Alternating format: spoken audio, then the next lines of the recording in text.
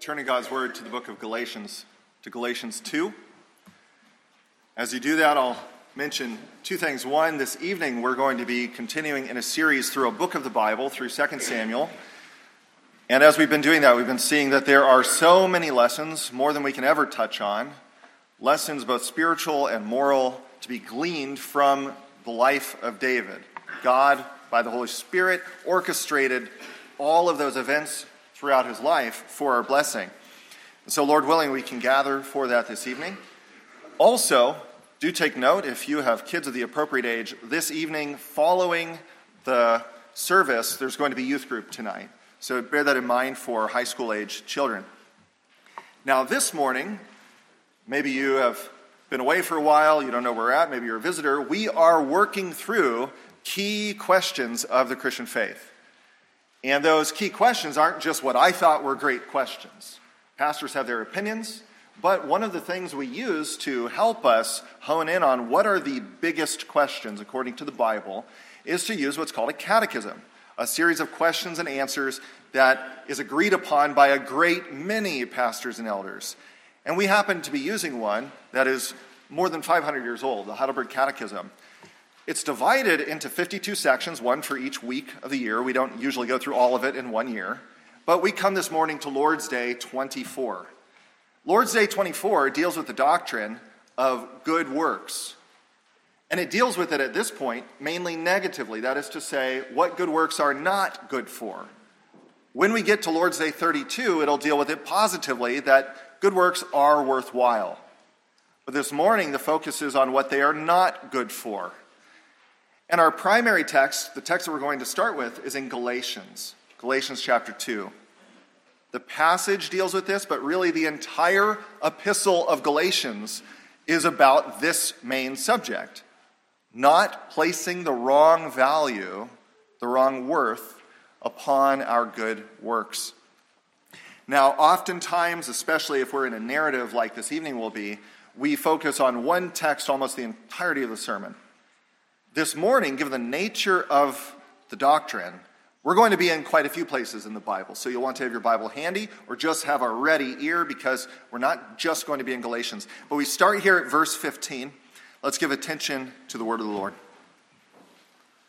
Galatians 2:15, the Apostle Paul says, "We ourselves are Jews by birth and not Gentile sinners. Yet we know that a person is not justified by works of the law, but through faith in Jesus Christ. So we also have believed in Christ Jesus in order to be justified by faith in Christ and not by works of the law. Because by works of the law, no one will be justified." Let's ask the Lord to bless our meditation on his word. Heavenly Father, you call us before you in order that we might stand ready to receive your word.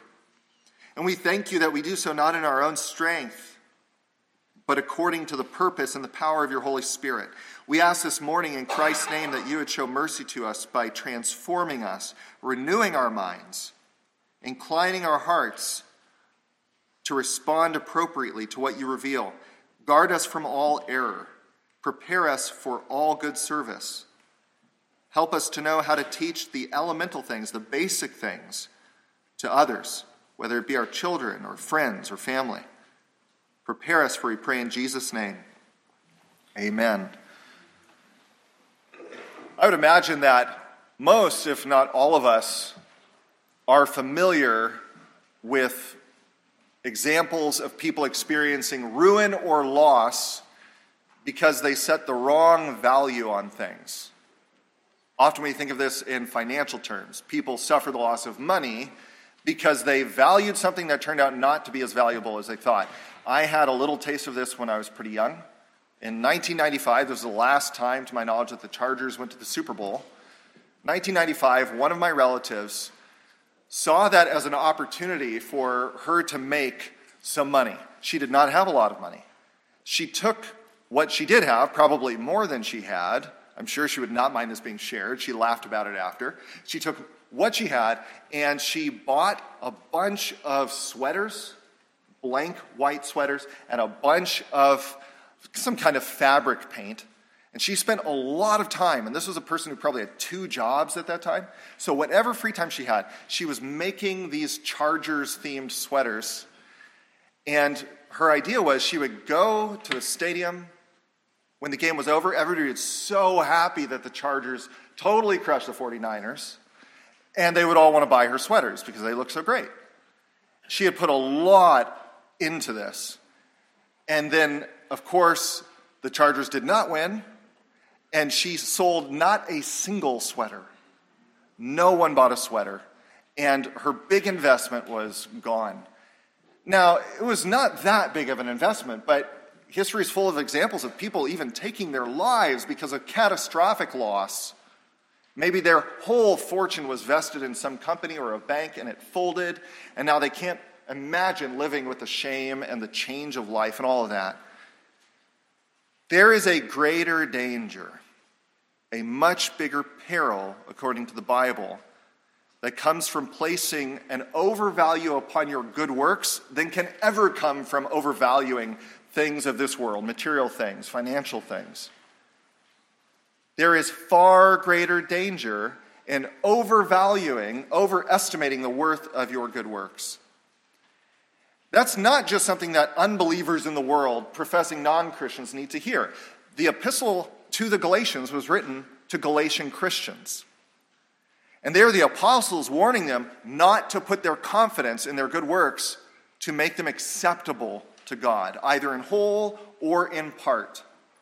And that's basically how it goes, that people think that when they die, if they should appear before God and have to account for their lives, for good and evil, that a portion of why God accepts them, or maybe all of why God accepts them, is the good that they did, whether their intentions or their acts of love. The book of Romans has a phrase for this. It refers to it in chapter 10, verse 3 as establishing your own righteousness according to the law. By law there it's talking about the moral law and everything that God commands. Establishing your own righteousness according to the law. Imagine that you go into a court, but you are your own defender, and you're trying to prove this one's a good one. You're defending yourself. You're saying, I am righteous, I'm acceptable. And here the warning is not to put your confidence in your good works at all. Now I want to deal with an objection, several objections at this point. Perhaps under this roof here, in this very room, or certainly outside of this room, there are many people who do not feel much of a need to establish their own righteousness before God. It comes up in different ways. You might be speaking with somebody and they say, look, I get that you're a Christian, but I don't believe that there is an afterlife. I don't think I'm going to give account for anything. When I'm dead, I'm just dead. Or maybe they say, well, there might be a God, and maybe I do believe there's God, but I can't imagine that God would actually condemn me. I'm not a terrible person. I'm not the best person, but I'm not that person or that person. And so there are these objections. Now, in the first place, that latter person has already demonstrated that they have, in their minds, established their righteousness. That's why they're not worrying about it. They think, well, if there is a standard, I'm good enough. They've already done it. How would you reason with such a person? Should you even reason with such a person? In a sense, I would say yes, the Bible does acknowledge such reasoning. In fact, Acts 24, the same apostle who writes this book to the Galatians, it says he reasoned with Felix, who was a Roman governor. It says he reasoned with him about righteousness, self-control, and judgment to come. How is Paul able to do that? It's because, according to the Bible, you could find a whole description of this in Romans 1 and 2. According to the Bible, certain truths are knowable by the light of nature. Certain truths are knowable by the light of nature, which means that God has created the world in such a way, and he's created you in such a way, he's created people in such a way, that they don't need to be taught certain things. They know them. They can be deduced by the light of nature. Now, I cannot offer to such a person empirical evidence, a chemical test. And I can't offer to them a mathematical formula. But not all truth is known in the same way.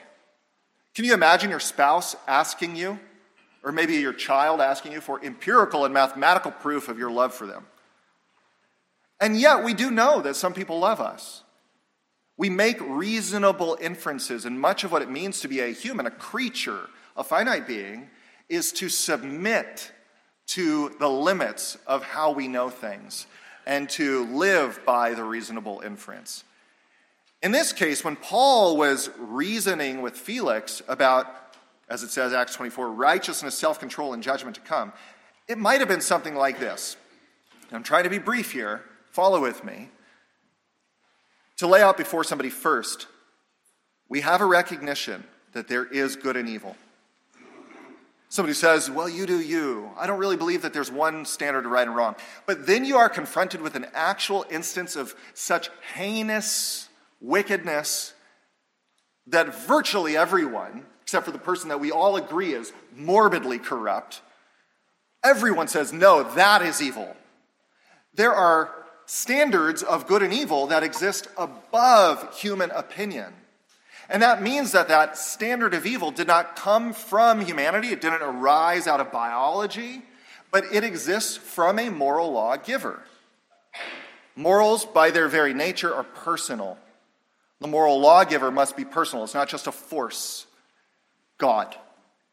There is a God who has imposed upon us a responsibility to live according to moral light, to conscience. Even people who suppress their conscience still have one, so that even if it's foggy to see what is right and wrong, they still recognize there is right or wrong, and they don't even live up to that. Even what is within their control to do, they do not do. And that's where Paul says that there is sin, righteousness, and self-control involved. Even what was in your power to do, you did not do. If there is a God who has a moral standard, we cannot help but notice in this world most of the evil goes undealt with. Horrifically evil people die fabulously wealthy and in peace. It will not satisfy the thinking person to say, well, we're all basically good. And no. There must be, and when you experience it, even a taste of it yourself, you find yourself longing that there would be final judgment. Now, because we have a sense of our own sin, the tendency is to try to push that down. Romans 1 says man suppresses the truth in unrighteousness, but it's like a beach ball that you're pushing under the water of the pool. It wants to pop back up. But we try to push it down and not deal with that. But the work of the Holy Spirit, according to John 16, verse 8, is to convict the world of sin and of righteousness and judgment. And so you're trying to push down your conscience, but here comes the Holy Spirit with his hand, and he pushes it up.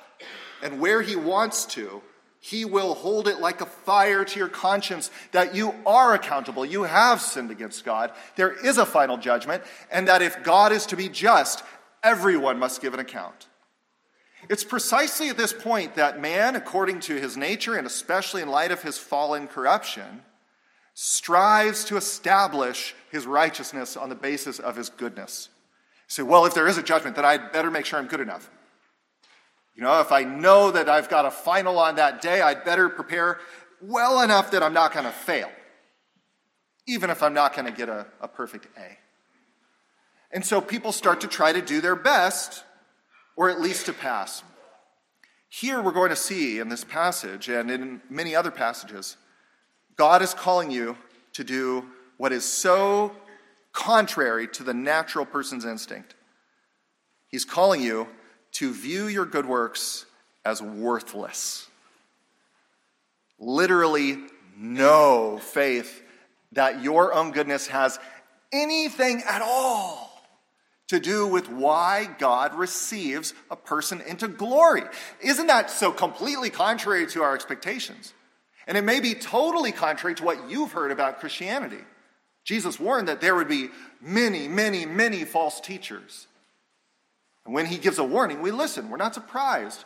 Many people in the world hold to a very different idea of Christianity, that their salvation is based in whole or in part on their moral goodness. But here, just as the Galatians needed to be warned, so do we. So do we. not to put any value in our good works to establish our righteousness before God. Now, this morning as we consider this doctrine, I want to be clear about something. Most often, we look at passages of the Bible and we have 2, maybe 3 points. This morning, we really only have this one, just to look at why good works are worthless before the Lord. We're going to only look at that, and that is because of how important this is. There are, and it should be said, varying degrees of importance to different Christian doctrines. Not every single Christian doctrine is worth churches dividing over, but some are worth dying over. This is one of those doctrines that Paul felt it necessary to write an entire epistle. Think we sometimes long to have more information in the Bible about certain things.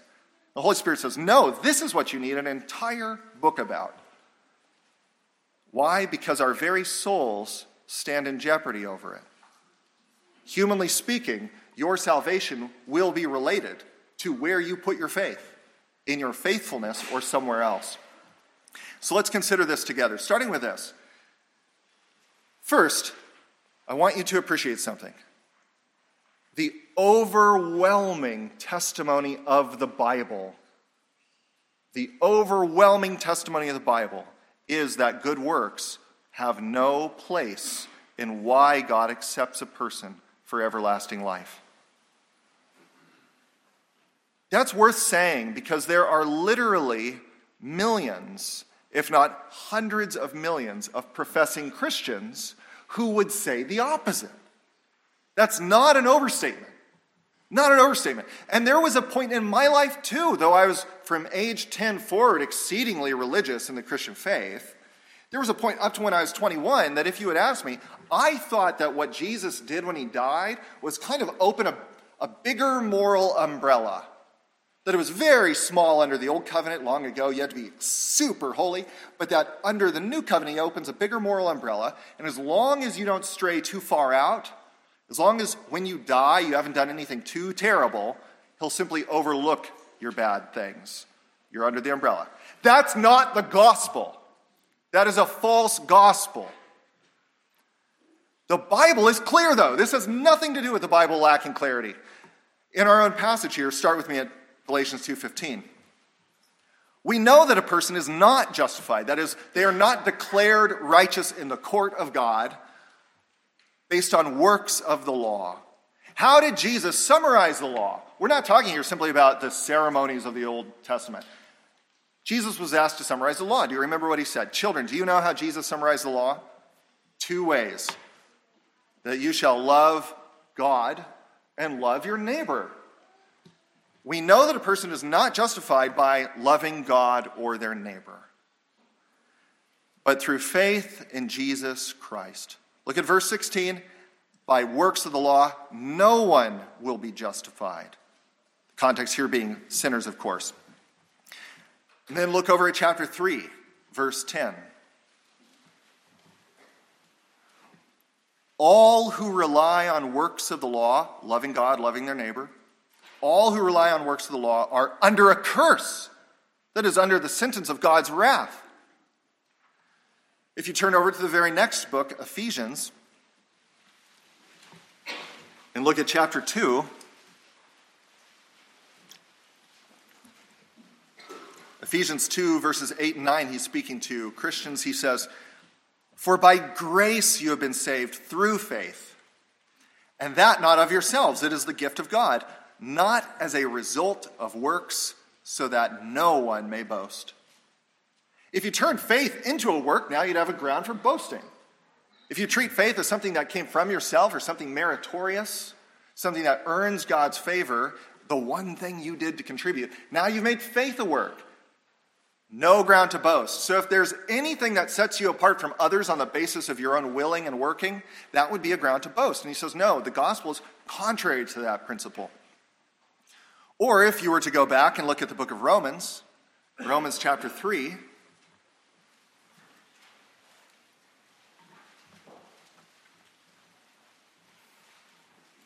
Romans 3:20. For by works of the law, no human being will be justified in his sight. since through the law comes knowledge of sin. That's all it can do. It only reveals to you at this stage of your life as a sinner. All it does is reveal to you further and further, you are a sinner. You keep breaking the law. But it's no longer a means for justification. Verse 28 of chapter 3. A man is justified by faith apart from works of the law. Not partly by works of the law, that your faith combines with your faithfulness. That's a view that in later Western Christian theology became corrupted. What we associate with Roman Catholicism now, because Western Christianity was not always what it is associated with now. It developed over literally centuries upon centuries upon centuries. But a view that Christ's merit combines with our merit, and together, if they add up to be enough, God will accept you. No, a man is justified by faith apart from works of the law. Chapter 4, verse 3 says that it was not works, but Abraham's faith, which was counted unto him for righteousness. That is, God accepted faith in the place of works. But even that faith was not meritorious. He was looking to the righteousness of God promised in Christ. Acts chapter 13, verse 39. Acts 13:39 says, by Christ, quote, all that believe are justified from all things from which you could not be justified by the law of Moses. One final verse, Titus 3, verse 5. God saved us not because of works done by us in righteousness, but according to his own mercy. Why do I belabor this? To which could be added dozens, literally dozens of other passages. These are not the only instances. These are simply some of the most clear instances. You must reckon with the fact that if you're going to call yourself a Christian, a person of the Bible is overwhelmingly clear. Good works are worthless for your salvation. They're not the basis of it. Why do so many professing Christians even believe otherwise? And we could insert several reasons here. One is just ignorance of the Bible. Ignorance of the Bible. And I am grateful that in the very nature of how our church has chosen to set things up, we work through this idea every so many years, inevitably, just in the nature of catechetical preaching. But this is something that should be, you would think, more often taught, right? It's one of the major themes of the Bible. The word is not preached in every church. Every church is not a true church. And so it calls us back to take heed. Also, it's because of what's said in 1 Corinthians 2:14. The natural man, that is the person who has not been transformed by a supernatural work of the Holy Spirit, the natural man receives not the things of the Spirit, nor can he, for they are foolishness to him. It just doesn't fit what we feel by nature, that, by nature we feel, I do the work, I get a reward. And we don't trust God. Because of our corruption, we don't trust him that he would be so generous as to make it purely by grace. Or we do want some ground for boasting. Also, it has somewhat to do with misunderstanding the rewards that God promises in the Bible. And the Bible does promise rewards for good. But those rewards are on the basis of grace itself. Strictly speaking, God would not owe it, that he rewards believers in Jesus Christ. And so we come to really the big question: why are your works worthless to God? And there may be an objection in your heart even now. Why doesn't God accept my best efforts? You have to appreciate, especially believers who've been believers for a long time, and the plow has been pushed through the field of your heart for so long, it's turned up so many, you don't feel it, because that's part of the nature of the work of being humbled by the Lord, is that you don't feel like you're that sanctified. But the reality is, it has, for some of you who are more mature in the Lord, become very hard to understand why anyone would think that anything they do is acceptable to God. And you think other people think the same way. They do not. Many, many, many people do feel that what they do is and should be accepted by God. Why are even your best works worthless for salvation? This is the point at which I invite you, if you'd like to see the words for yourself, to look at the words of the Catechism. In the Thin Forms and Prayers book, this is on page 225. This is also in the hymnal. Lord's Day 24, question and answer 62 on page 225.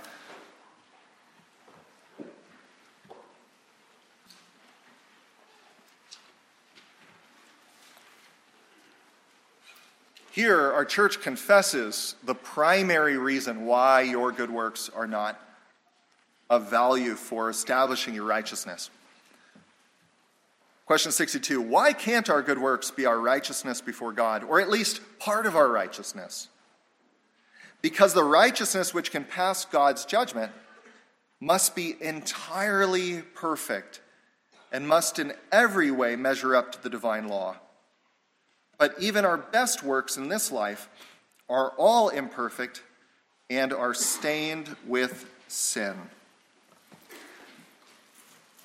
Our best works are stained with sin. The Bible uses different analogies for this. One of them is in Isaiah where it says, "We have all become like one who is unclean, and all our righteous deeds are like a polluted garment. We all fade like a leaf, and our iniquities like the wind take us away." There you have this stained garment. From that point forward, the color is just in it. It's stained. The nature of sin is such that even when you will to do good, it falls far short. Let me give you an example of this. Even the most godly people I have ever met, when you ask them, what's it like for you in prayer, will acknowledge that even in their prayer, they have to drag themselves very frequently to pray. The zeal that they ought to have for good falls short. So even if you desire to do good, your zeal for the good falls so far short of what God is worthy of. Not just for prayer, but for doing good in the world.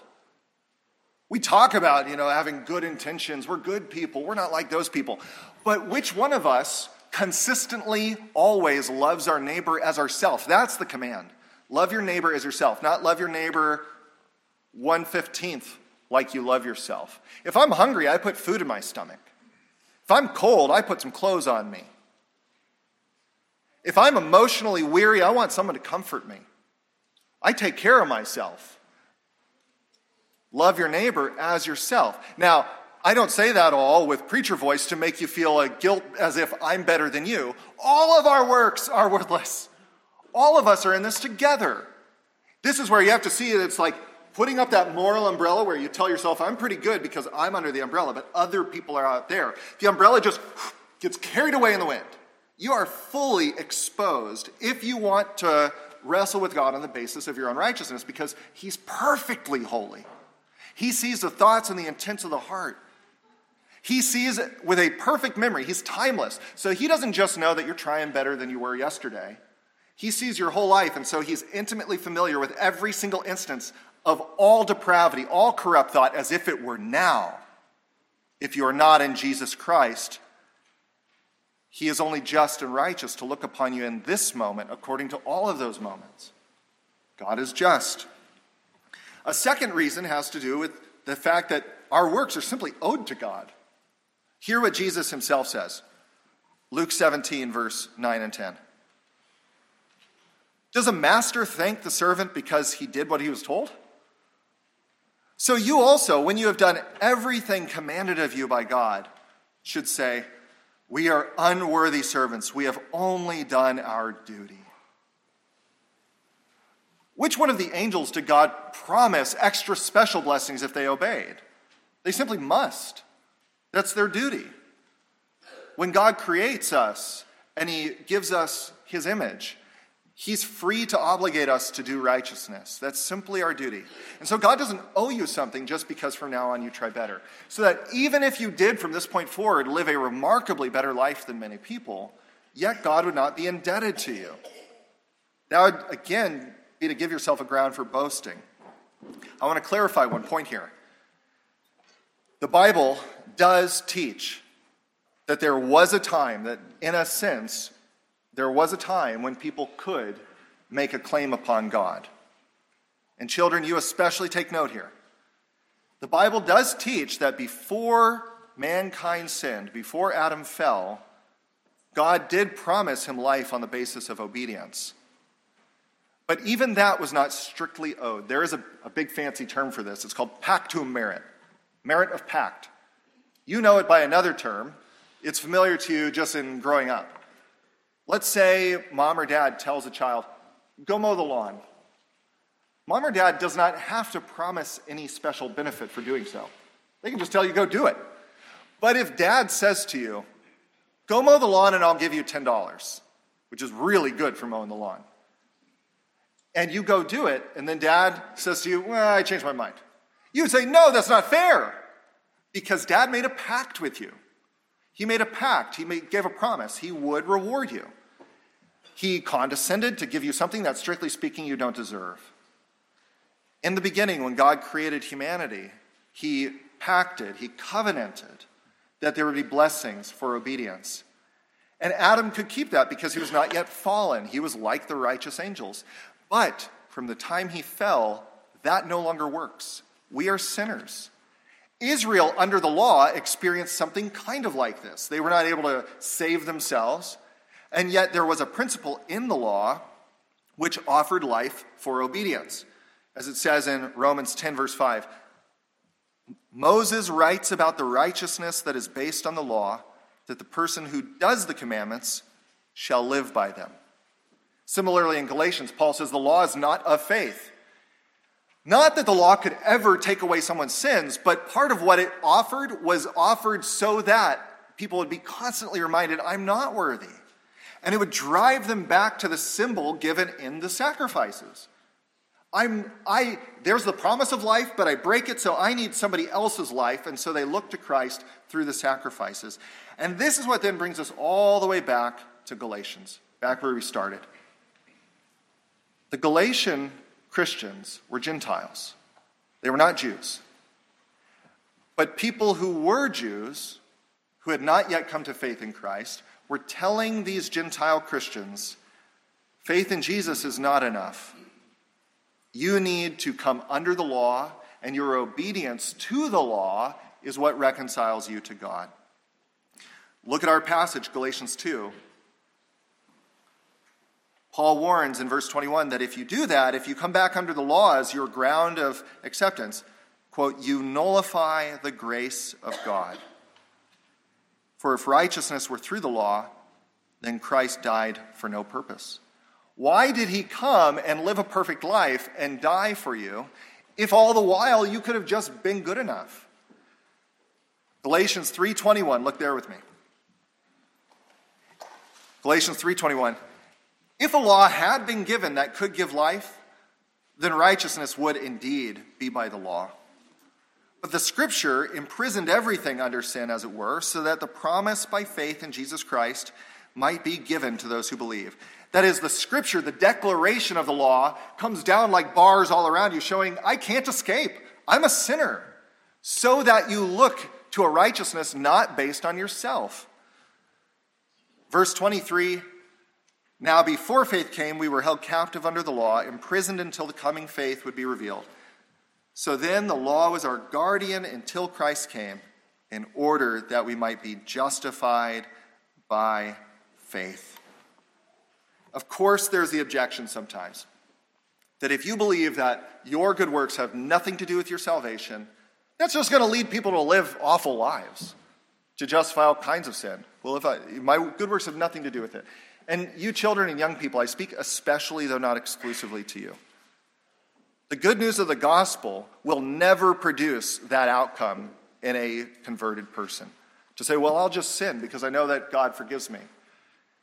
For all kinds of reasons that we'll see when we get to Lord's Day 32, good works are still worthwhile, and they are still required of us, not as the basis for our salvation, but simply we're children of God, and it's right to do them, and they're good for our neighbors. They glorify the Lord. But at this point, this morning, our focus has simply been to look at the danger of placing the wrong worth on your good works. And so I want to exhort you.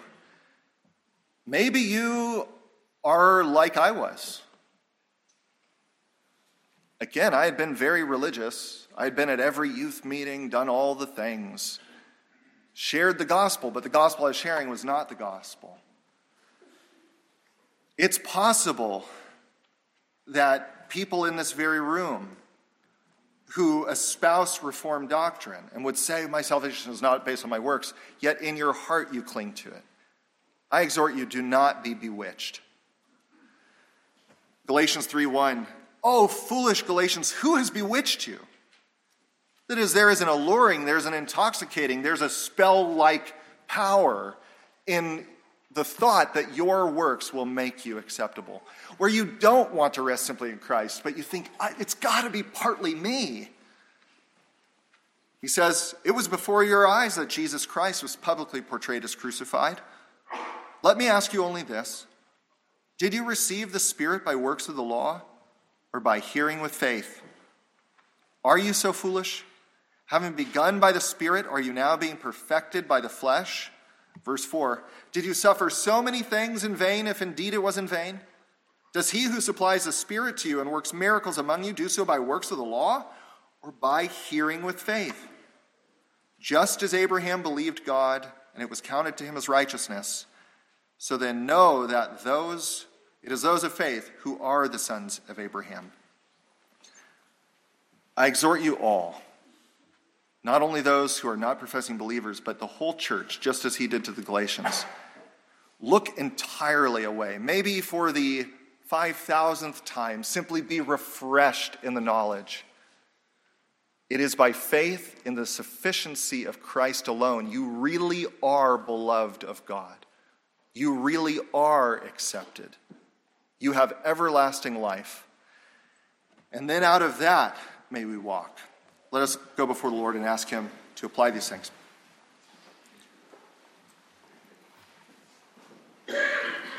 Heavenly Father, it is frightening to let go of what seems at first like a life preserver, our confidence that we've done something to make ourselves worthy. Even decades into our Christian walk, we find ourselves wanting to take hold of it again because we think that will comfort us. We ask, Lord, that by your Holy Spirit and through the word that we've heard this morning, that you would shine light and reveal that life preserver is a lead weight, and it will only bring us down because nothing we do is worthy, not up to your standard. We ask that you would help us more and more cling to Christ, and out of amazed gratitude at his grace, that you would please cause us to live in a way that genuinely pleases you in the power of your Holy Spirit. We thank you that Christ's righteousness covers our imperfect works and that you receive them as gifts of thankfulness, but you don't demand them for our life. We ask that your church throughout the world would be more purified to cling to Christ alone, that you'd shut the mouth of the enemy who constantly tries to allure us and bewitch us with a false gospel. We thank you, Lord, in Jesus' name. Amen.